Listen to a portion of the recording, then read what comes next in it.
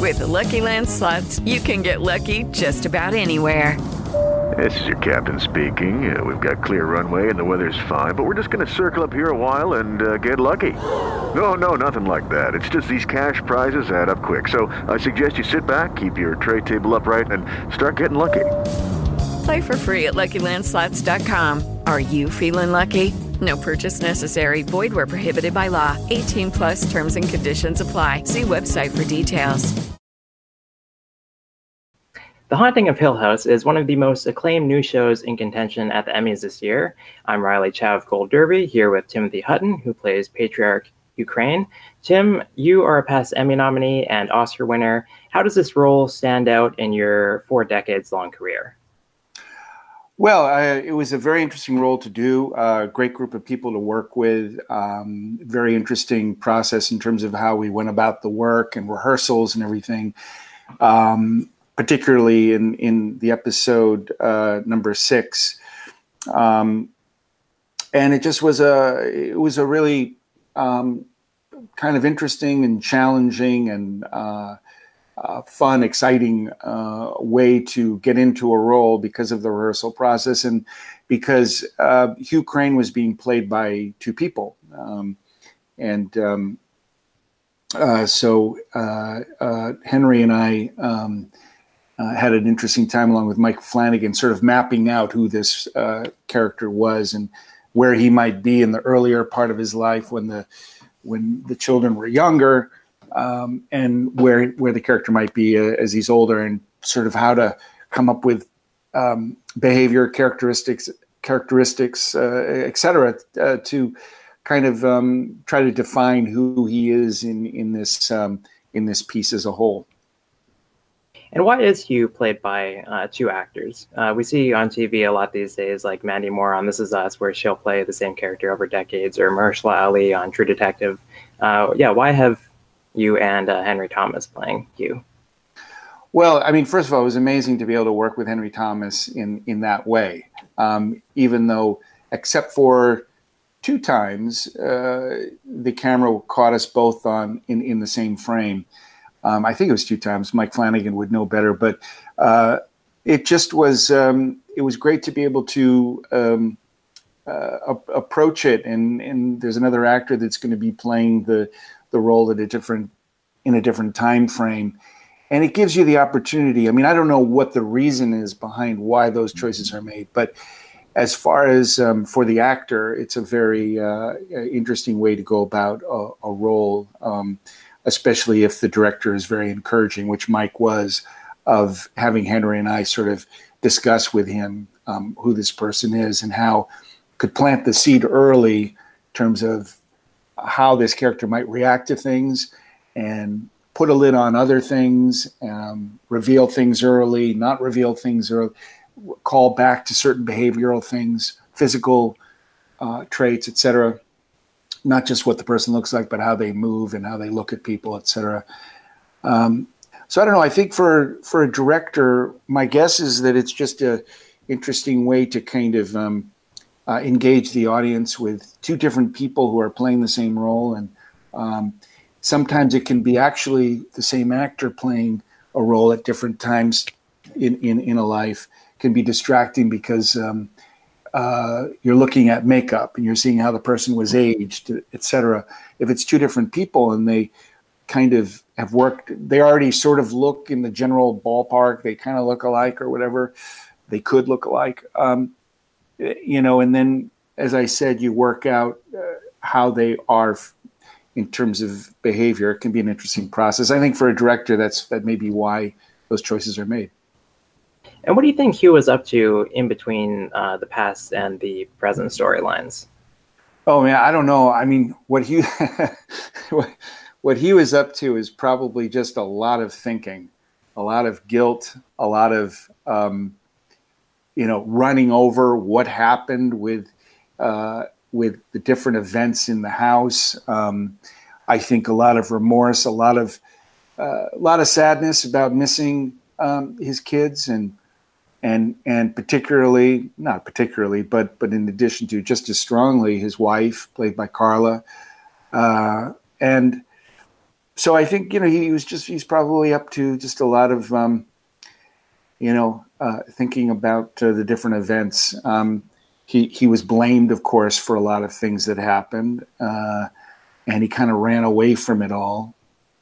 And now in the story, when he emerges as the older Hugh, he gets asked by all of his kids different questions about how things happened. And I think he was prepared for that a little bit, but maybe didn't have the communication skills to go along with it. Do you think when we see Hugh talking to his wife, that's like actually the ghost of his wife, or is it a manifestation of his subconscious? I think it's a manifestation of his subconscious, what you just said. I don't think it's a ghost, but it could be a ghost. I think it's one of those open-ended things. It could be both. It could be that he creates a ghost in his own mind. But I think that he honestly believes that her presence is there and he can actually hear her and see her. And he's completely unaware that other people are watching him speak to her in their presence.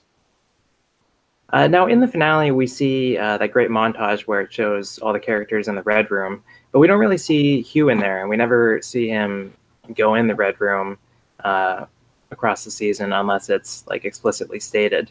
What do you think was in his version of it? His version of the Red Room? Yeah. I think that, he probably looked at, I'm sure he looks at the Red Room as just an extremely dangerous place to be, and that embodies everything that went wrong. It all starts there. And it's sort of like, that's where the single germ became this massive kind of, illness, virus, disease that started to get into the heads and get into the minds of all the children, both when they were young and later when they're older. I think that he certainly he's afraid of the Red Room. He doesn't know what's in there. He'd rather not know what's in there. So his curiosity about the house, I think, ends at that door because he knows that whatever's on the other side of it is just more powerful than he can ever understand. And of course, when he communicates that to his kids, that only makes them more interested in, going in there. Yeah, I have one more question about the finale. So if you haven't seen it, go watch it. It's the best show of the year. But when he dies, how does he die, and how does that ending sit with you for the character? I think he dies of a broken heart. I think he dies of. He certainly has real heart problems, and I think that the kind of reunion with his kids and all of the energy and all of the sort of the trauma of explanation, the trauma of reliving and explaining what happened takes its toll on him, especially when at the end in the finale when he is with his wife and choices have to be made. And she has certain expectations how the rest of time will be, and he has a different idea of how it will be. And one involves saving. I shouldn't say too much if you haven't seen the show, but I'll let you know. But I think you asked how he dies. I think he dies of absolute exhaustion and trauma of a love that can't continue, not just with his wife, but in his entire family and everything that he hoped life would be. Now, in doing research for this interview, I tried to find other interviews that you did for The Haunting of Hill House, and I found none. So I'm honored to have the first interview, as far as I can tell. But why did you not do any press for the show in the fall?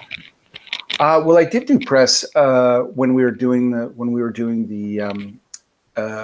making the show, and then certain events that were happening. I was working out of the country, and then I overlapped with another job, and it was just one of those things. Sometimes that happens, and I really wanted to be there with everybody, but not everybody in the cast could make it. People were off doing different things, so this is the first time in about 11 months that I'm not working on something as of last week. So it was an opportunity to because I'm very proud of the show, and it was a really incredible experience working with everybody.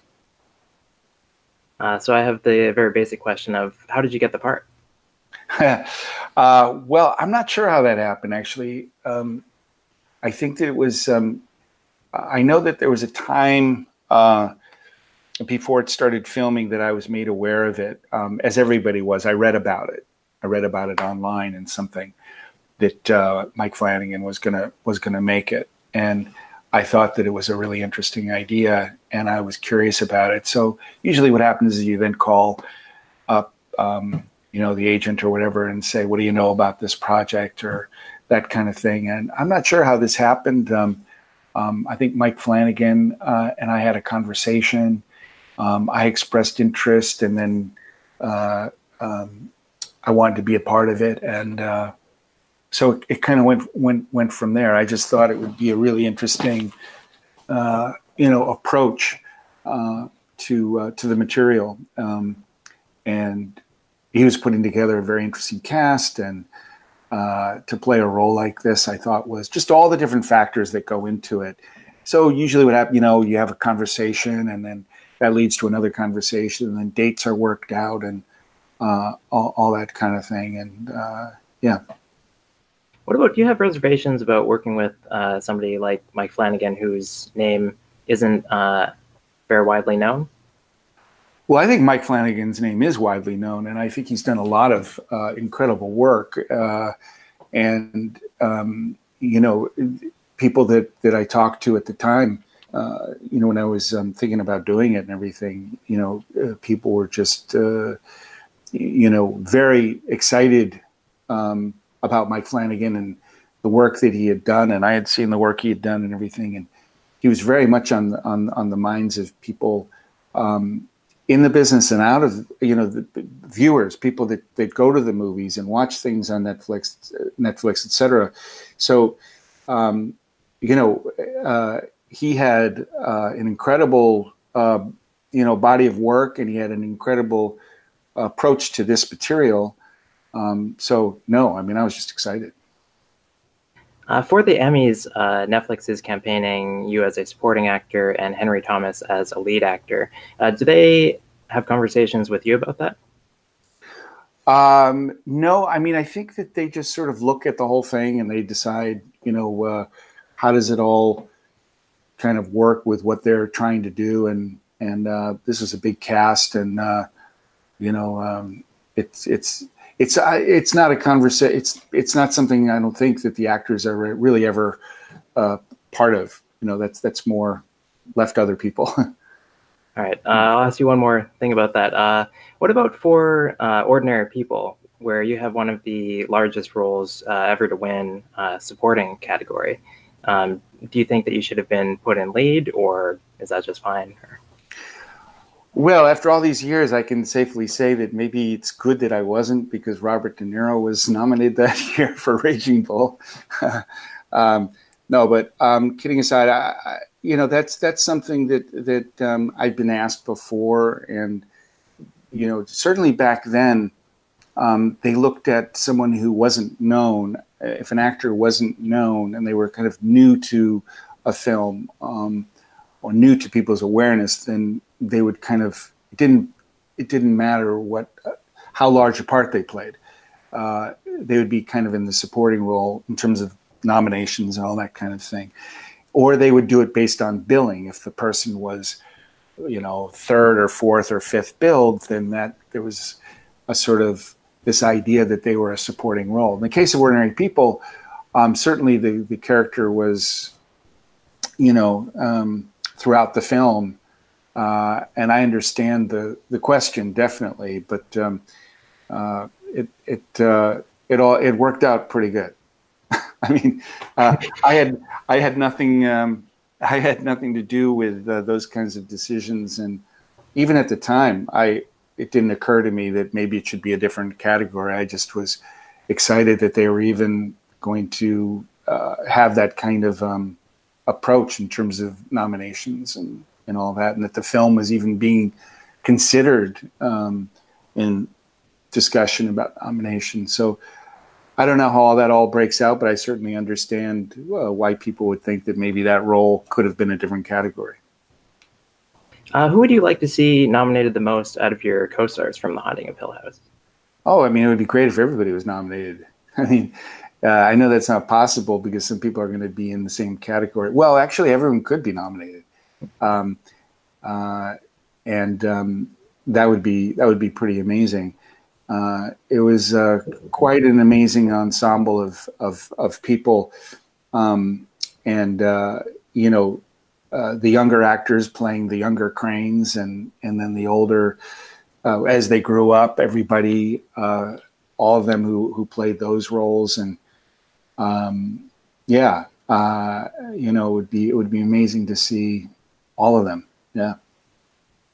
If you are nominated, you'll have to submit a single episode from the season as a showcase of your best work. Do you have an episode in mind, or have a scene that you remember that was particularly a standout in terms of your performance? Oh, gee, I don't know. I mean, I think, the episode 6 is a really interesting episode. I think just across the board for the story and for everyone. I'm trying to remember. I mean, there's, for the character from episode 6 on, because he really kind of enters the story from 6 on. I mean, he's in episode 1 and 5, I believe, but you just sort of meet him a little bit. But I mean, from 6 on, he's kind of on a mission to try to reconnect with his kids and sort of, bring the family back together. There are episodes 7 and 8, the finale, certainly. I don't think older Hugh Crane is in 9. But I don't know. I mean, I would leave that up to, the good people at Netflix. So we also saw you this year on Jack Ryan and How to Get Away with Murder. Are you returning in seasons 2 and or 3 of Jack Ryan? No. The season 2 of Jack Ryan was filming at the same time that I was doing Haunting of Hill House and another project. So I couldn't do Jack Ryan. And the character really wasn't a character that needed to continue story-wise. I very much liked working on Jack Ryan and with John Krasinski, and producers are friends of mine, and it was great working with Wendell Pierce and everyone. But that's just something that couldn't work out. And then on How to Get Away with Murder, I'm not sure and what's going to happen in terms of the character in the future on that. And I've been asked to kind of not speculate because there's some interesting surprises ahead regarding that show. Okay. What was your reaction to kind of playing the big bad of the season on How to Get Away with Murder? Doing the what? Playing the big bad villain on How to Get Away with Murder this season. How did you respond to that? Well, I mean, it's fun. Anytime you play a role like that, where, it's the character might be the one who, did something and is a suspect. It's always fun to play that kind of character. And that was a great group of people to work with. And I got to do most of my work with Viola Davis, and that was really amazing. And the different directors on the show. It was, I'm not sure, where that character is going to go, but I'll know soon. All right. Well, we look forward to watching you on our screens. And thanks very much for joining. And to our viewers, you can go to Gold Derby and log your Emmy predictions. And also you can subscribe to this channel. All right. Thanks a lot.